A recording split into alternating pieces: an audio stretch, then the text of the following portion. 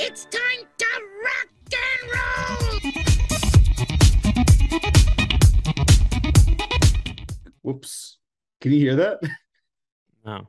Okay. I accidentally start playing the recording for another episode I just done last week. It was Oh.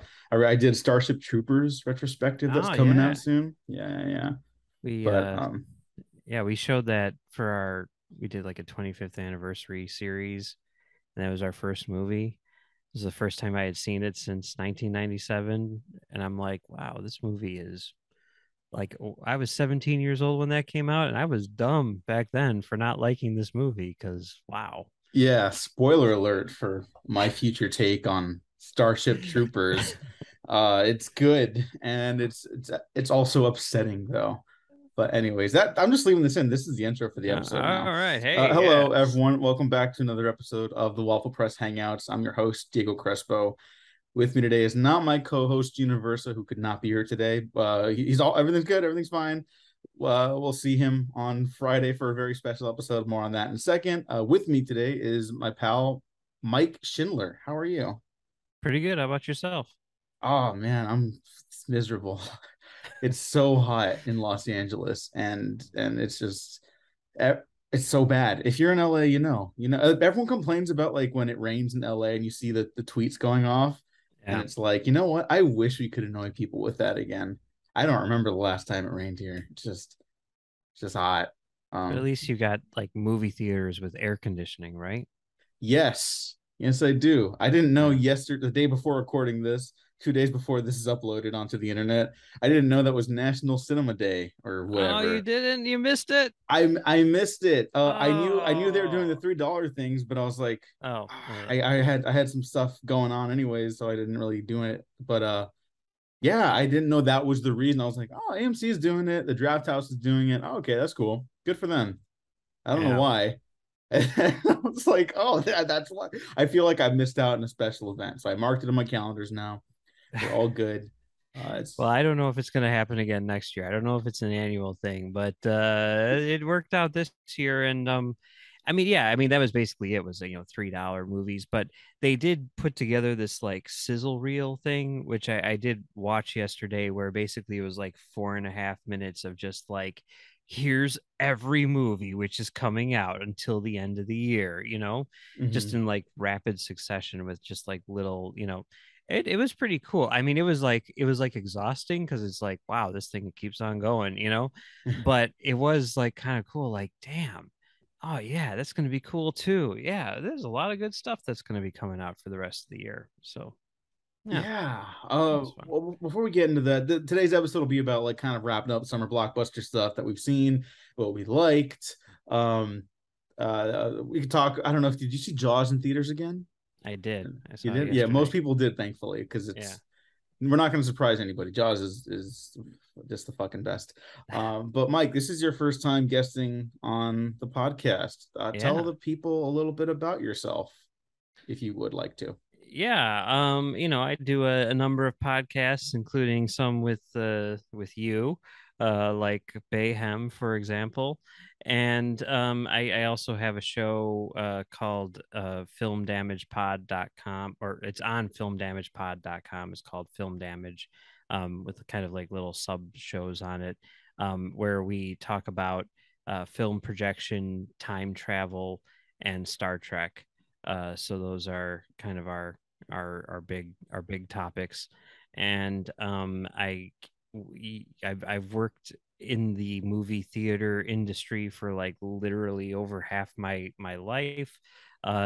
First as a projectionist, then as like a manager, and now as like a film programmer. Um, and yeah, it's a lot of fun. So yeah, Yeah, it's a beautiful industry. I have questions yeah, yeah. about like because you've seen the evolution of like film projection where everything was film projected at one point and now it's like there's like three theaters in the countries that do that like There's consistently, there's right? a few more than that, but Okay. yeah. No, they're few and far between for sure. Yeah, Yeah. yeah. In your opinion, is it it's a professional opinion if there ever was one, like like is there are we missing out on something by I didn't even prep you for this. I'm just curious about it because I'm thinking about this stuff all the time now. Everyone's Yeah. getting all existential about the industry all the time, but like, are we missing out on something by not having film projection all the time? Can digital projection like match that quality in your opinion? To me, like I'm very much like format agnostic. There's some people who are like, if it's not on film, it's not cinema, and then there's other people who are like, clearly digital, is perfect every time. And why wouldn't you want that? Because it's much better quality all the way around. And I mean, the truth, of course, lies somewhere in between, right? I mean, neither of those statements are accurate. And I really think a lot of it comes down to the preference of the filmmakers and the content which is being displayed, and not so much your personal feelings on the subject. I mean, it's not. I mean, as this is filmmaking is not a cheerocracy. It's not a democracy. It's a cheerocracy, right? I mean, as they say, and the filmmaker is the cheer tater. And why do people think they know better than the people who made the movie, right? I just don't know. That's my personal feeling, right? Like Mhm. there's times where you see like, um I mean, obviously, like Tarantino is like, I want you to see my movie on film, right?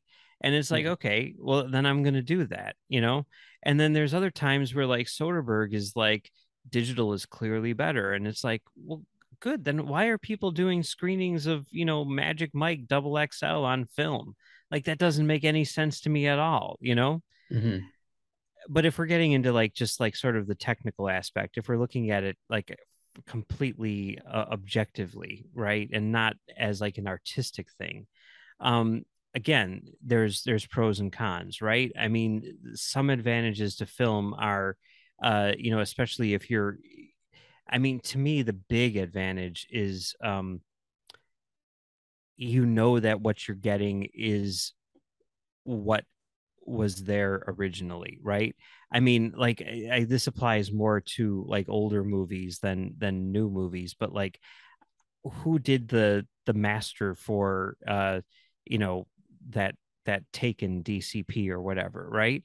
Who's to say that that digital version of the movie is what it looked like when it originally played in theaters? um but on the flip side, that print could have been beat to hell or whatever. Or there could be something like Jaws, for example, which gets this like gorgeous 4K, master, and it's like that probably looks better than whatever print you're able to scrounge up.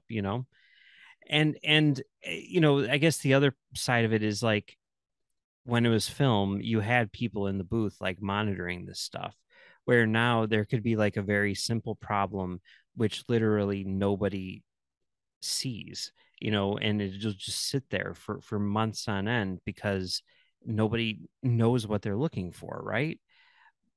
Whereas if it had happened, back in the film days, it would probably be caught on the first show. So, the flip side of that is you could have a projectionist up there who doesn't know what they're doing and scratches a print and on the first show and ruins it for the rest of the run.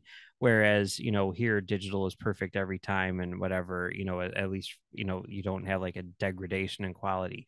But I'm sorry, I'm throwing a lot of this, No, out no, here. no. This is why I wanted you to come on, you To know? me, like the thing that no one really talks about is when it comes to film or digital is what it means for distribution. And you know right now I think we're seeing, especially at this time of year, which is my favorite time of year for movies, because there's nothing new to play, right? So like theaters are literally just like, I don't know what the fuck to do. Let's show The Graduate, which is like literally like what we're doing at one of our theaters this week. And it's like, yeah, you don't know what you're gonna get. You go on Fandango and you're like, oh shit, someone's showing the Godfather trilogy tomorrow. I guess I better make time for that, or whatever. You don't know what you're gonna get. And it could be any theater anywhere showing any movie. And back in the film days, that would have never, ever, ever been possible because you got to find these prints, you've got to ship these prints. It's not something that you can do right now. Like on a Friday, which is what happened, I can be talking to my booker and trying to figure out what we're going to be playing at our theater and say, Lord of the Rings extended cuts, everybody's interested, let's just do that next week. Let's do the Lord of the Rings extended cuts. And literally 6 days later, we will have them up on screen. And it's like, you would never be able to do that without digital. The other thing that you would never be able to do without digital is have like a wide distribution of smaller movies, like, let's say Gigi and Nate, for example, which is, playing at a bunch of theaters right now. Um, you just, you can't do that. Like, that is so expensive for like independent filmmakers to just make those prints. Whereas if it's digital, you can make as many prints as you want for basically no cost and get them into 2,000 theaters, no problem. And if the movie fails, it doesn't really matter because you didn't invest all that money in the prints, right? Mhm. So theaters will be more likely to try it out and see what happens. So it's a really big deal for, like indie film and repertory film and stuff like that, which goes way beyond the quality aspect of it. The other thing is just like the accessibility portion, which, people have talked a lot about, but, you know, it's something that didn't really exist prior to this because the technology wasn't there. But, now every single movie that ships comes with an open caption version and a closed caption version and a descriptive audio version and everything like that. And you can just like turn those on whenever you want to, really. And that really opens up uh movies in theaters to a much larger audience, which I think is great. So yeah, digital, yes, it doesn't have that warm analog, whatever it is, which okay, that's fine. But it does have a lot of upsides. And yeah, I like both. I like both. I mean, whatever. Yesterday on National Cinema Day, I saw a classic movie projected digitally, and I saw another classic movie projected on film, and both were great. So there you go. Oh, which one did you watch on film? And I assume the other one was Jaws, right, on digital? Jaws was on digital, and then I went to see a midnight show of Christine on 35 millimeter. Oh, I Yeah, love Christine. this is my first time ever seeing it, actually. Oh my God, what'd you think? I thought it was pretty good. Yeah, Oh I, my I, I God. wouldn't say it's like upper level Carpenter or anything like that, but I enjoyed it. Yeah. Something about that when I like it more and more when I watch it because I was like, yeah, this is good when I first saw it. I had that similar reaction. Not nowhere near bad, nothing less than quality. But like I go back to it, it's like a comfort watch for me now, right? And it's a Mm-hmm. great start to like spooky season in a way. Yeah. Yeah. And also for the record, I asked you that question. It was a little leading, but like we've talked about that before too. Like we're on the same page completely with that. There's no film superiority here. It's great. I love film. It's not inherently better. There's someone on Twitter, Devin Scott. He's a professional colorist and cinematographer. I'll put his link to his Twitter down below, but he's works with digital primarily. I've never seen any of his film stuff. I don't know if he's ever worked with film, but he's shared like test footage of what he's using with like the Blackmagic pocket camera, I believe, and stuff like that, and can make it look like 16 millimeter, and like the way you can like play with digital, you can still do a lot of other cool stuff that you never would think about if you don't test like the limitations of the technology. And I gotta get that guy on at some point. I gotta ask him because his work is like fascinating. I'm obsessed with it right now. Um, But Yeah, yeah, yeah, I mean, that's always a job where I was like, back in the day, I'm like, that seems like one of the most fun jobs you could have, right? hmm Like a telecine colorist or whatever it is, it seems like a cool job. yeah. Yeah. The last thing I'll say about his work, it was really funny. He had spliced three separate clips together, and it was like, okay, these are shot on three separate cameras. One's film, one's something else, and one's the Blackmagic pocket camera. Which one's which? And then at the end of the thread, I was like, just kidding, they're all Blackmagic pocket cameras. And it was like, oh yeah, yeah, it's you got me. You That's got pretty me. cool. Yeah. Yeah. But Mike, this is a big summer movie season because theaters are having a little bit of trouble, and I'm sure you and many other theater people have felt the weight of that, unfortunately. Can you talk a little bit about like what the pressure is regarding that? Like how is it for you guys when people don't really go see movies maybe the way they used to? And that's not me being again, this isn't about puritism. Yeah. This is just about like the state of, I guess, movie going right now. I mean, the thing that we've found is like people are going, right? Like if you I mean, just look at, Top Gun, which is apparently on Tuesday it will surpass Black Panther to become like the number 5, highest grossing film of all time. Even like Spider-Man, which came out, sort of at the height of like one of the waves and everything, was, crazy in terms of how big it was. Like people will go if there's something for them to see. The problem is that there aren't nearly as many movies as there had been in the past, and that's kind of like our big challenge is like getting more movies. I mean, like there's like there was nothing this week. I mean, the big release was Spider-Man No Way Home. That's crazy, and then Yeah. next week is, we've got Barbarian and Medieval, which are both not getting like super duper wide releases, so it's like there's a lot of places where it's just like, well, we don't have anything else to play, hmm and I mean, the stuff which is coming out in the next few months does look really good. And the other thing that we're seeing is with stuff like See How They Run or whatever, movies which will appeal to people who are not, sort of like superhero enthusiasts. Ticket to Paradise is another one which looks like it could be like a sleeper hit and stuff like that. But like we just need more movies. That's really what it comes down to, I think.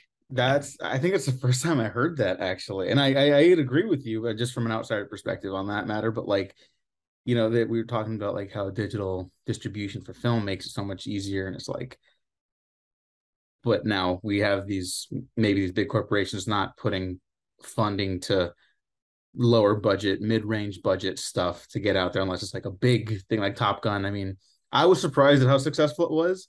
Yeah. I still haven't seen it. I'm sorry. Oh But I man. know, I know. I trust me. I know. But like part of me always felt like, oh man, like I could see why it became a hit.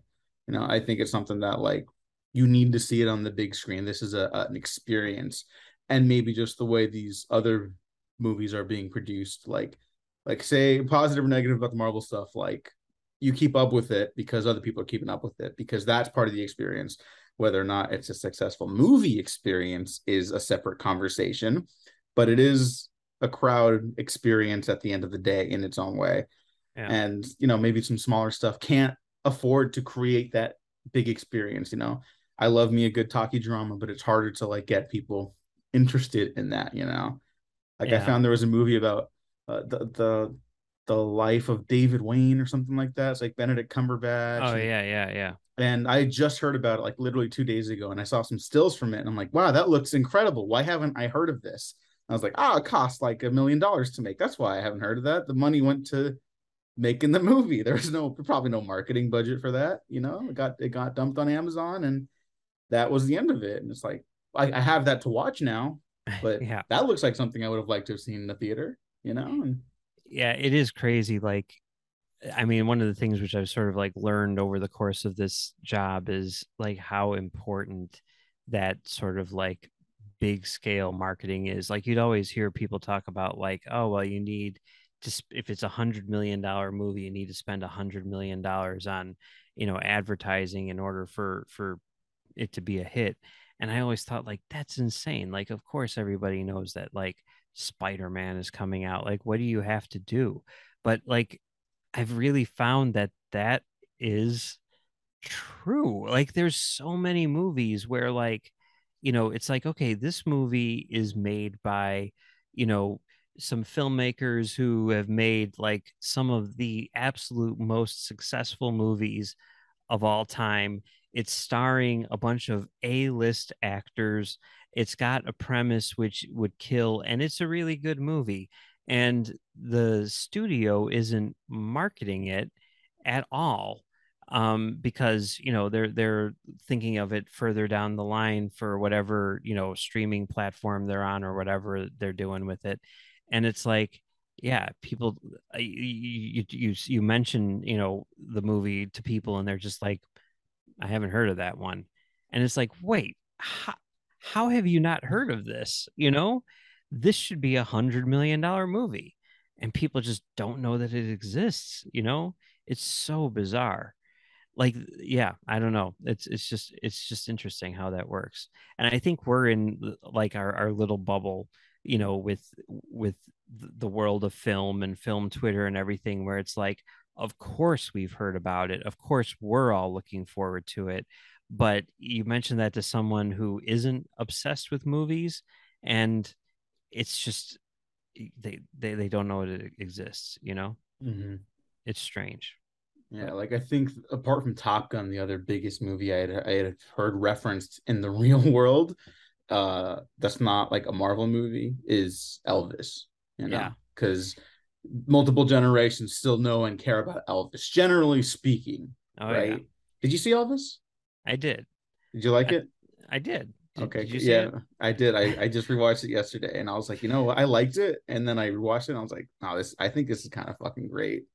Like, I think this is a great movie, and I Yeah. got emotional, and I got excited about movies, and I was like, I'm feeling things, but I'm like a Baz Luhrmann like defender. Like, I think the only one I don't like is like Australia, like, Yeah, that's a tough watch. yeah, I'm like they talked about how he's doing that extended version or whatever.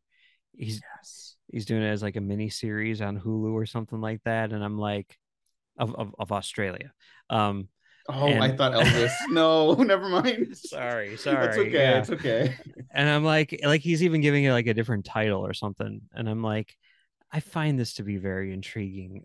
That being said, I already feel like watching that movie took like 4 days off of my life. So I don't necessarily know that I can do this, but I support his whatever.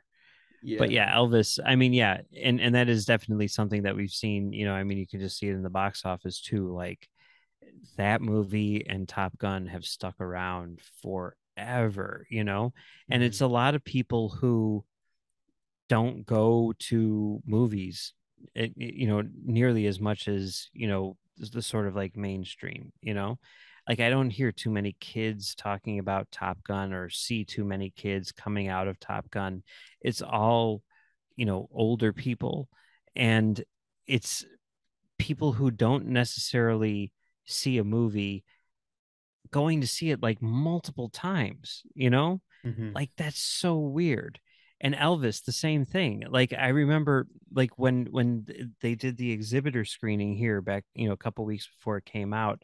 Our the owner of my company, who's in his 80s, he's like, oh man, I'm looking forward to Elvis a lot. And his son was like, just so you know, like it's gonna be weird, right? I mean, this is Baz Luhrmann. It's gonna be weird. I just want you to know that going into it. And we were scared because of that, like how well it would perform, because we saw a lot of like seniors who were interested in this movie and were like, how did they respond to Moulin Rouge or The Great Gatsby? Like, I don't know about this. And he came back from that screening and he was like, oh my God, it was amazing. And we're like, all right, cool. We've got a winner. I know. I'm glad it hit those marks, and I don't know what. Like maybe it was just exciting enough to excite like the film Twitter bros and stuff like that, or film Twitter peoples, because I know it was more than just like the Michael Mann heads and stuff like that that responded really well to Elvis. Like people generally like this movie, but like I just remember watching it and seeing Tom Hanks in that makeup, that greasy makeup, in Uh, his like hospital gown, wandering through the digital casino around him, and it's like a ridiculous image, and it works perfectly for the movie. But I just remember thinking, I love this. People are gonna fucking hate it, and I did not hear a single complaint from a normal person in the real world about any of that stuff, yeah, which is just yeah. like, okay, something people will still respond to like stuff that's not just tangibly real in movies. There's Hmm. something happening here that makes me happy because I've been a little depressed about stuff like that. I'm probably overthinking stuff. Just lately, I've been like, man, can like something like 3,000 Years of Longing like ever find an audience? And that's a marketing failing too. That poor reception to that film, which is I think is excellent by the way, and one of the best of the year.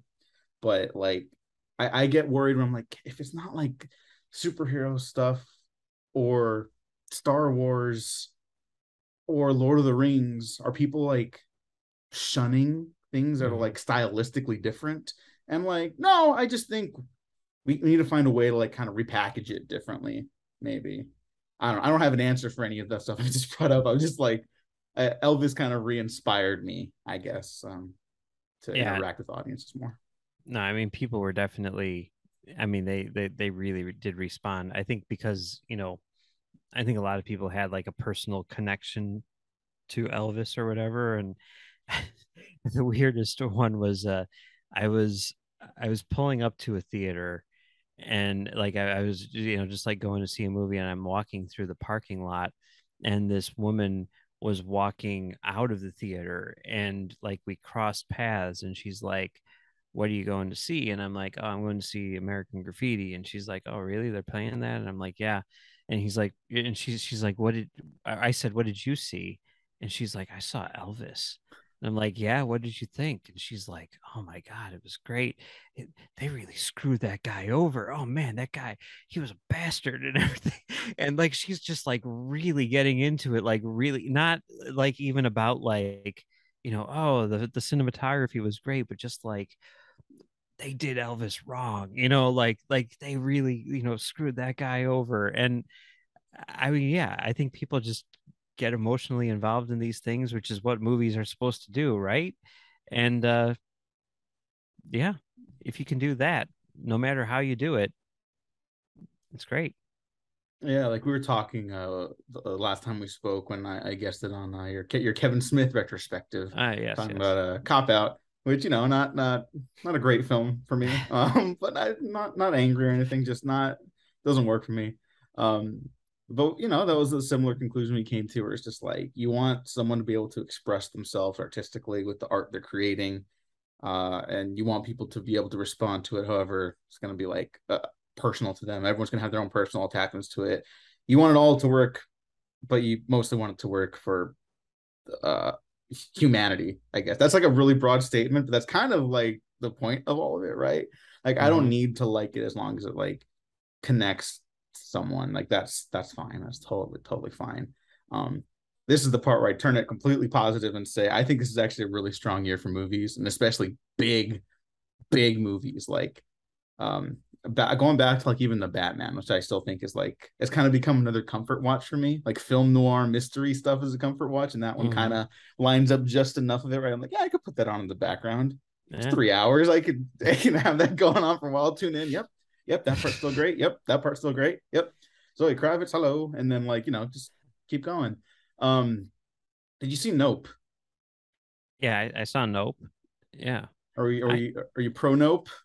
yeah, I thought Okay, it was good, okay. I mean, it was interesting because you said like, oh, we'll talk about some of the summer blockbusters, and I just went back through, like I was just looking at like all of the releases, and I'm like, that was good. Yeah, that was good. And like while there were none where I was like, this is the best movie ever made, like I don't think there was a single one where I was like, that one actually sucks. Yeah. I enjoyed every single one of them. So But yeah, you're a Morbius stan. That wasn't in the summer. No, no, you're good. You're good. We're not doing that one. Yeah, but yeah, no, Nope, I did see. Obviously, I was really looking forward to it because Jordan Peele, and then also the idea that it has some sort of like sci-fi element to it, like that. Really appealed to me. In the end, I thought it was good, but I feel like it fell a little short. It felt a little more contrived than some of his other stuff. I definitely don't think it's as good as Get Out or anything like that. But I enjoyed it. I don't feel the need to go back and watch that one again like anytime soon, but I did think it was good. Yeah. That's Yeah. interesting because I think it's my favorite of the year, Okay. All and right. I've seen it 5 times Oh now. wow. I saw it 4 times like the weekend. I missed it opening weekend because I was at Comic-Con. Go check out Yeah. our Comic-Con reaction episode. We did like 2 of them just to talk to people we were hanging out with at Comic-Con and stuff like that. And it was tons of fun. I've great recording time with that. And but I didn't get to watch Nope until the second weekend, right? And then I saw like every opportunity I had, and I thought it was fucking scary as shit. First of Mm-hmm. all, I've seen some complaints about. There's 2 complaints I can get on board with. One, the monkey does not look fantastic. However, if it looked perfect, it would be the scariest single image ever released to the human public. It Yeah. would like ruin people's lives. That would be the most horrific thing you've ever seen in your entire life. Two, the thing with the cinematographer at the end, not his appearance in the film, but how that plays out. I can see someone being like, "Well, hang on, that's a little, that's just take your word contrived." I can When he pulls out see his that. IMAX film camera and starts hand cranking it to whatever and all that stuff. I love that stuff. I mean, I really do love the movie, and I think it's like for me, these are not problems. I think the issues make it more interesting if that makes any sense at all. And that might sound like I'm just like giving the movie a pass. Like I really truly from the bottom of my heart believe that. I think it is such a fascinating like there's so many different things you could read into it regarding like the very act of like filmmaking, why someone films something, the idea of how we engage a spectacle. Someone called it upside down jaws, which is like I wish I'd come up with that. I don't know. I don't remember who called that, but that is like so Yeah. clever. Yeah, that's good. And instead of the fin, it's the flags, and it's Uh-huh. perfect. It's the perfect metaphor for the movie. How Hollywood treats and exploits people, animals. Hmm. Um, it's it's so much. There's so much going on, and I I honestly want to watch it in theaters until it leaves theaters, and then I'm gonna watch it in theaters more after that. And I'm very very happy that every normal person, again, every normal person outside of film theater that I saw it with, also responded very positively to it. Although I did find out a bunch of my friends have not seen Jaws, which is something I will rectify as soon as possible because it's Hey, like it's in theaters now. I Number know 10 at the box office. So I'm gonna head on out.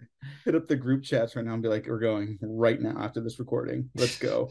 Um, but yeah, I am of the opinion that Jordan Peele's direction gets better with each film. I think the writing. I do not think this is a problem. This is how just a personal thing. So please understand that what I'm about to say is not a negative. I think the writing gets a little looser. That's not bad, but like Get Out is like one of the greatest, tightest screenplays ever written, right? Hmm. Whereas Us and Nope are like they're much more interested in allowing him to play with the visuals and the symbolism and the themes and ideas. And I can see how that could kind of like cut people out of the film, like engaging with it. Yeah. What really surprised me is that Nope seems to be generally working for people too, though. Like I thought Yeah. after Us, there was going to be like a big Jordan Peele backlash, like, oh, he's lost it. He's a hack. He's a one trick wonder, whatever. And it's like, no, people. I've seen all the 5 stars on Letterboxd from like people that didn't like Us. You Yeah. know, I'm talking to people in the real world. Like my mom ended up watching it, and she was like, that was really good. And she doesn't do horror movies, Yeah. and she was like, that was really interesting. and scary. And she's right. My mom's right. It was fucking scary. Yeah. Um, I don't know. I could talk about Nope all day. There are many smarter people than I. Richard Newby's article, I'll link it down below. Great pal of the show, great writer. Uh, Going to bat against a bunch of shitty trolls on Twitter right now. So go support him. It's a great guy. Um, he's written like the definitive piece on Nope. So just go check that out. So as someone that hasn't seen Top Gun, why should I go watch it while it's still in theaters? Um, well, I think visually and it orally, it is very much like sort of built for the big screen. Um, I think that it's fascinating to like be able to go to a movie, 15 weeks after it comes out and still be worried whether or not you'll be able to get a seat. Like that is a very strange occurrence. So that might be worth it right there. But it is very much sort of like a crowd pleaser. And I've seen it a couple of times now with like large audiences, like sold out, like 500 seat or 3 or 1,000 seat venues, and everyone is just into it like the whole time, like sort of like riveted by it. There's a lot of people who talk about like the third act, and a lot of people saying like this is the best third act in an action movie ever and everything like that. And I know that you're a big action movie fan. I'm not going to go so far as to say that this is one of the best action movies ever made, like a lot of people are saying, but it is very, very skillfully made. It looks gorgeous. It's I mean, Kaczynski, it's still shot by Claudio Miranda, right? I think, I pretty think sure. so. I think that's like his guy. Yeah. Yeah, and I mean the two of them are fantastic together. And I really, really, really love the look of this movie, and um it does bring that sort of like spectacle which you don't really find much anymore. That sort of like 90s era action movie spectacle. And yeah, I guess I guess that's why you should see it on the big screen. I mean, I love spectacle, and I got a whole tangent lined up for this, but this allows me to go into it better. So the very idea of like sights and sounds and like how we engage with like the medium, right? Like it's people don't think about it all the time when they're watching movies, maybe even when they're making movies, because you think about so much. There's so much else in life to worry about, right? But like I think that's why I like Nope so much too. It's like the very act of like seeing something, like how you engage with it can like, in a way change your life. It's Mm-hmm. not the only point of that movie, but that's what I took away from it. Um, and what you hear too is also just as important. So I imagine like the jet engine stuff is just Yeah, like insane. And I've been a Joseph Kaczynski defender as well since Tron Legacy. yeah. I love Tron Legacy. Did a 10th anniversary episode for it, right in the smack dab middle of that first year of the pandemic. So Mm-hmm. also go check that out because I love that movie. I think he's kind of not fallen off. That's my favorite of his. And Yeah. then Only the Brave really impressed me. Oblivion's interesting, but I don't love it. So I'm pro Kaczynski and I'm pro Tom Cruise being a maniac. I'm not a Top Gun lover, so that was always kind of a thing that kind of like Yeah, but I don't think a lot of people are. I mean, mm-hmm. there were a lot of people back in I think now a lot of people are, but that was like a big hurdle there. It's like, yeah, do people care about Top Gun anymore? And it I think most people would agree that this is a better movie than the original, you know. Mm-hmm. Um it's odd in that like it really is sort of the movie, like where it's like, well, this is what you loved about the first one, so now let's do it again. I mean, there's a lot of that. Like, like Mm-hmm. is this, are they basically just remaking that one? Yeah, they are, but what they add to it is substantial. Mm-hmm. I mean, they do play all the hits, but it does have its own take on things, which is really interesting. So, yeah. Yeah, have yeah. have you seen Spiderhead? I've not seen Spiderhead yet. I Me heard that either. one's kind of another Yeah, But I wonkier mean, like, one. how can you not? You know, I mean, like, I haven't watched it yet. I don't know how I haven't watched it yet, but Yeah. like, but again, that kind of speaks to, that's just the sort of idea of like, if you're not in theaters, you don't have that. I mean, that's like what they keep on saying with this HBO Max thing, right? Like, Hmm. I mean, what I saw some streaming thing where they were saying like the little things had like higher numbers on HBO Max than Zack Snyder's Justice League did. Which is like absurd. But I mean that, yeah, it totally proves the point that streaming's just like it's almost like a zero sum. I mean, it literally is a zero sum game, as we've recently discovered. but But like, but it's like you don't have that like cultural impact, right? mhm. It's like you're doing it in a vacuum. And it's not to say that these movies are good or bad or anything. I mean, look at Prey, which it did seem to sort of like overcome that, but like, yeah, like why isn't everybody talking about Spiderhead? You know? Yeah, it's like for me, for like Spiderhead, and then I'll get back to the other point too. Like I love Chris Hemsworth as an actor. Like I Mhm. think not just because I'm also a black hat defender, but like I'm like this dude's not just like a charming leading man. Like he's got something else. And then we all find out he's fucking hysterical.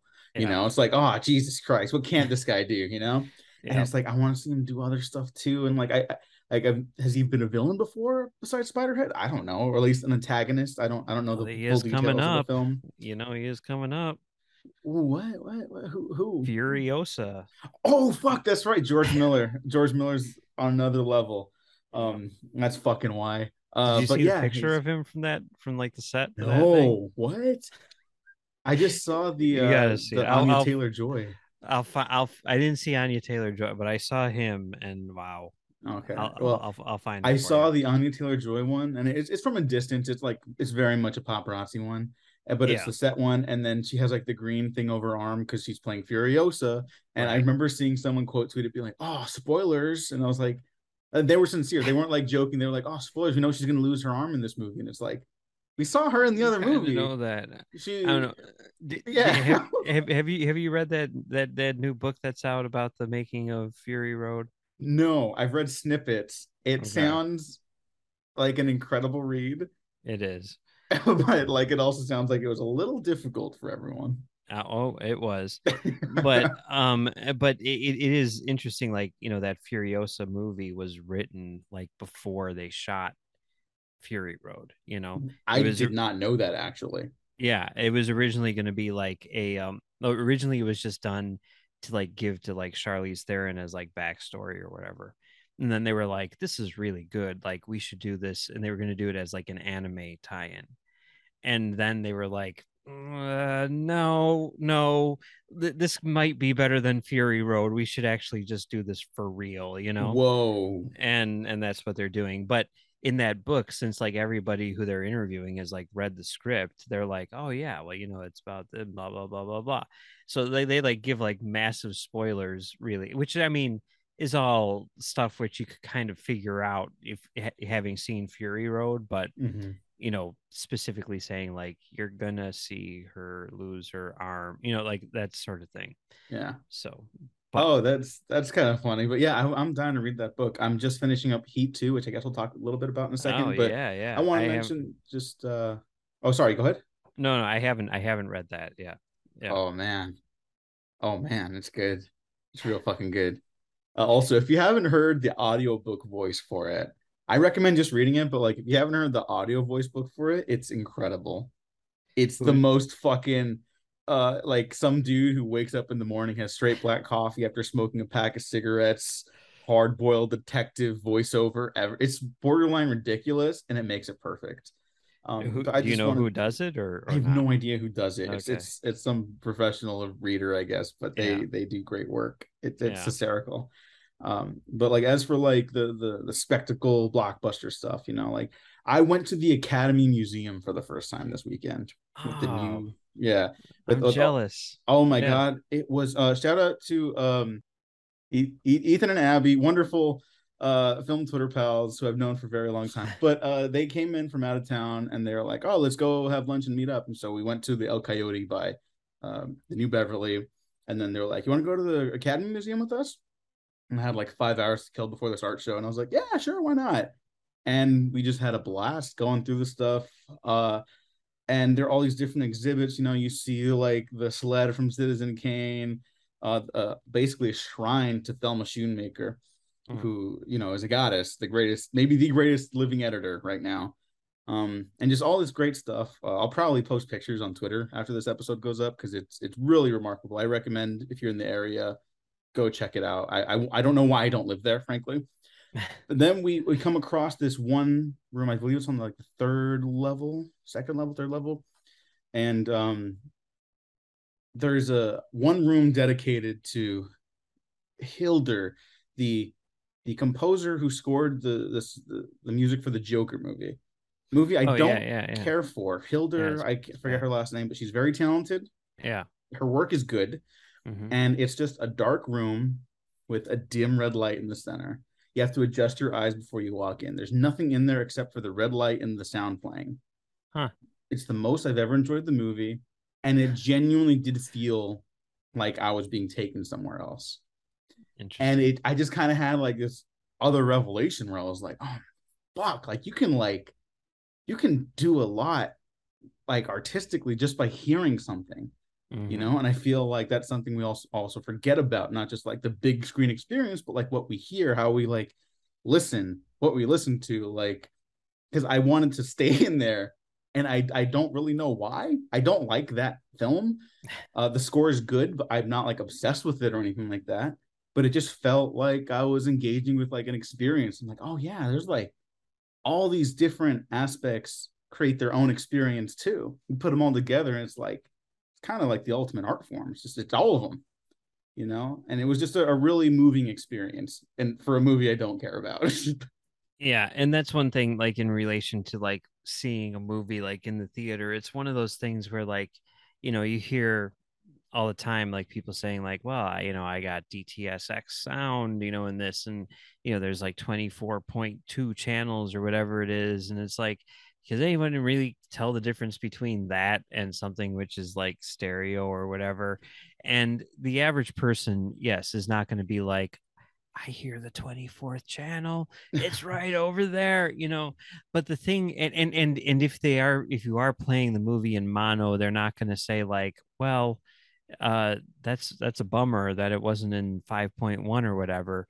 But there is something on a subliminal level which I think really does impact people, where like if they're going into something that has, like a really really sort of like kick-ass sound system or whatever, and they're watching a movie like Top Gun where you like feel the bass, you know like that is going to leave an impact, which you may not be able to put your finger on. Whereas like seeing it, you know, at home with your, TV speakers or whatever, it's not going to have that.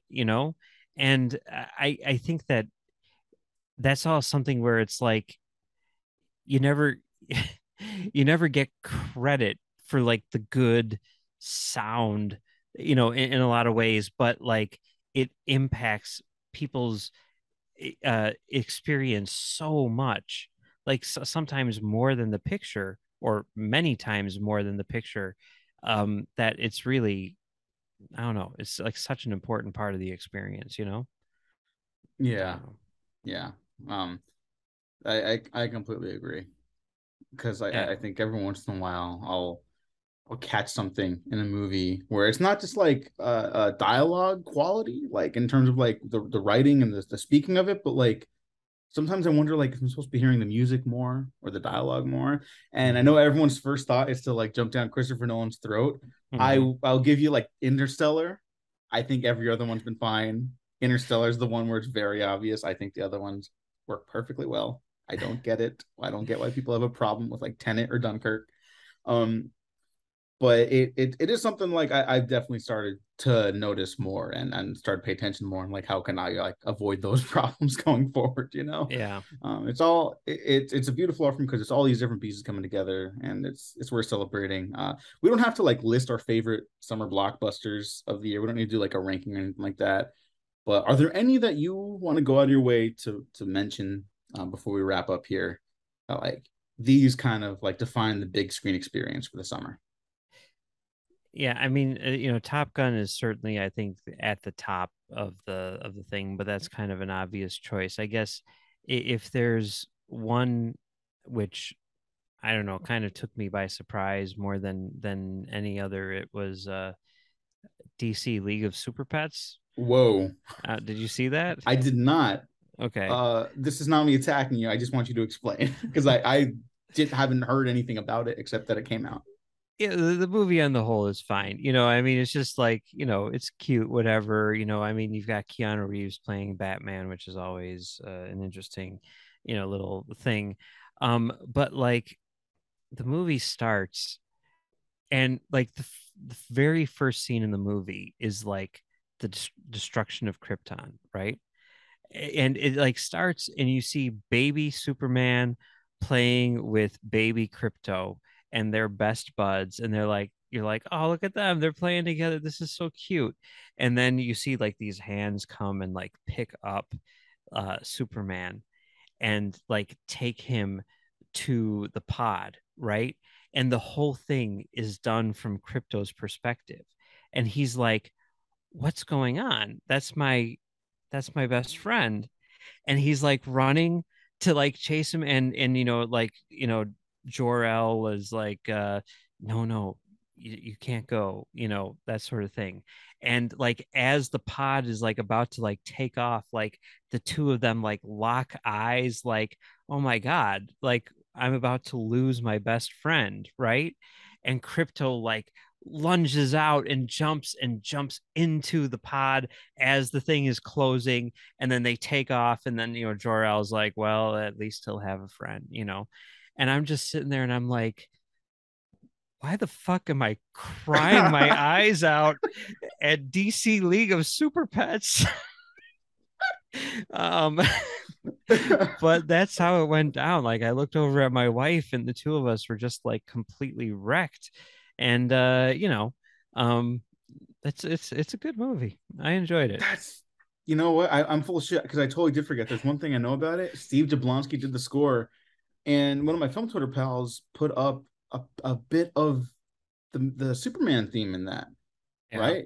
And Steve Jablonsky, like he has the original John Williams score like interwoven into it, and I was like listening to it, and I was like, why the fuck is this so good? Yeah. I mean, Steve Jablonsky's been like super underrated. I know people don't care about the Bayformers. I think the music for those movies has never been less than kind of remarkable, Yeah. at least very good. I Yeah. think those Transformers scores are kind of iconic now for a generation at least.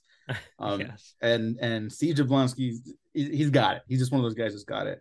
But that's kind of amazing to hear. And like, I mean, I've been outspoken about having my frustrations with superhero stuff, but like, it's not because I don't like superheroes. It's just like, stuff like that. They can be very moving stories. Like, I mean, that's kind of a relatable like story beat. Yeah. It's like having to say goodbye to pet your pal. It was always there with you, and like that's a very sad thing. I think that's a very understandable reaction you had, and if the movie can like tap into that, I mean, who am I to judge anyone for enjoying that?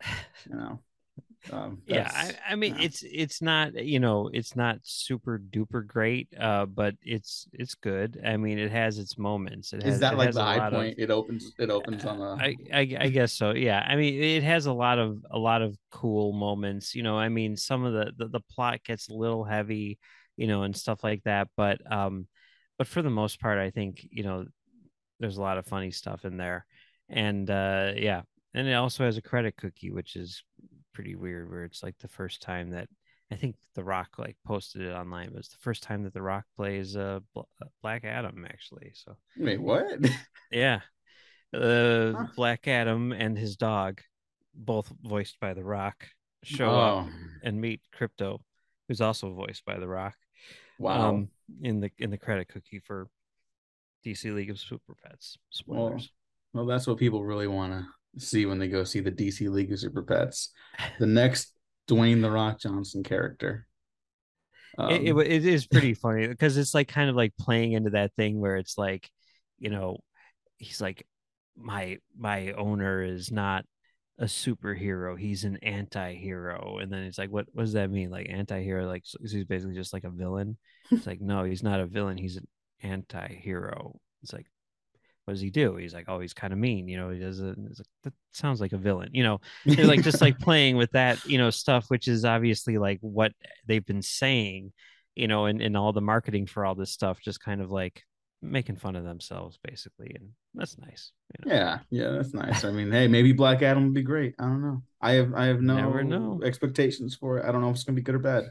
I'm not coming in with a position on it. I'm just gonna go for my boy. Uh, no, not Juan Antonio Bayona. He did The Shallows, Orphan. Oh, Uh, Jean Colette. Collet. Yeah, yeah, yeah, Jean Collet, yeah, yeah.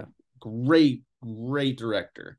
Maybe less so recently, but we'll swing back around to that. We'll swing back around to that. So that's the one we're gonna leave off with then. The DC League of Super Pets. Sure. It's totally Yeah, fine if you do. Yeah. yeah, Okay, cool. I'm just gonna recommend Prey again because Prey it's kind of awesome. yeah. Uh, it's like it's kind of a boring response to be like this is the best Predator sequel, but like I say this as someone that likes all of them. It kind of is. It's the best Predator movie. I don't know why people keep on Whoa, specifying. I don't know. It's the best Predator movie. I don't know about that. John McTiernan at the top of his game is kind of like unimpeachable to me. So I agree, but I do not think that the Predator is him at the top of his game either. oh, But okay. We whatever. better end the podcast now before it gets ugly. Here's my bold prediction based on nothing other than industry trends and personal relationships with between filmmakers or whatever. Dan Trachtenberg will direct the next Star Trek movie. I'm calling it right now. I hope you're fucking right. Because they cannot fucking keep it. They've gone through like 5 directors on Star Trek 4. How hard is it? They have the cast. Just pay them their money and just come on. Come on. We did our Star Trek podcast together with Marcelo Pico at Talk Film Society. Go check that out too. Yeah. Star Trek Beyond, we all like it. Most people like it. Go do another one. The time's been allotted. You can risk the 100 to 200 million dollars again. Go. People will go see it. More time will have passed between Beyond and this movie than between Nemesis and 09. God. Yeah. That's criminal. It's crazy. That's upsetting. Okay, that's where we're ending the podcast. We need to band together to save the Star Trek film franchise because the TV stuff seems to be doing pretty good. That's another thing.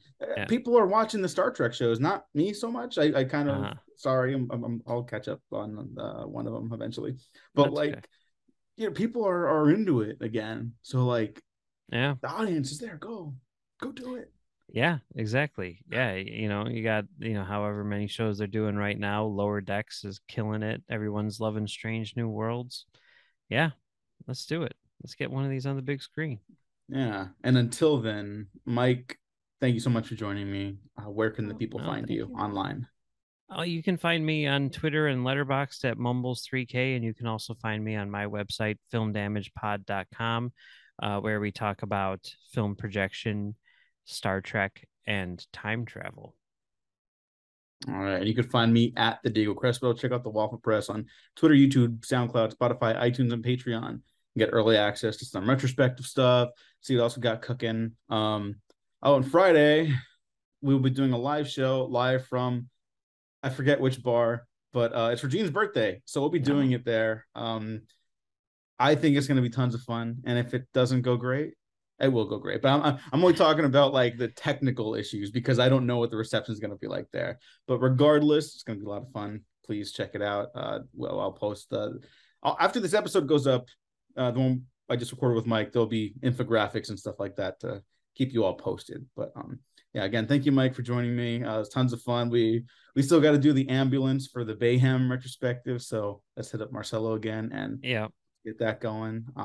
Thanks for listening, everyone. Thanks for watching. We have been professionally unprofessional.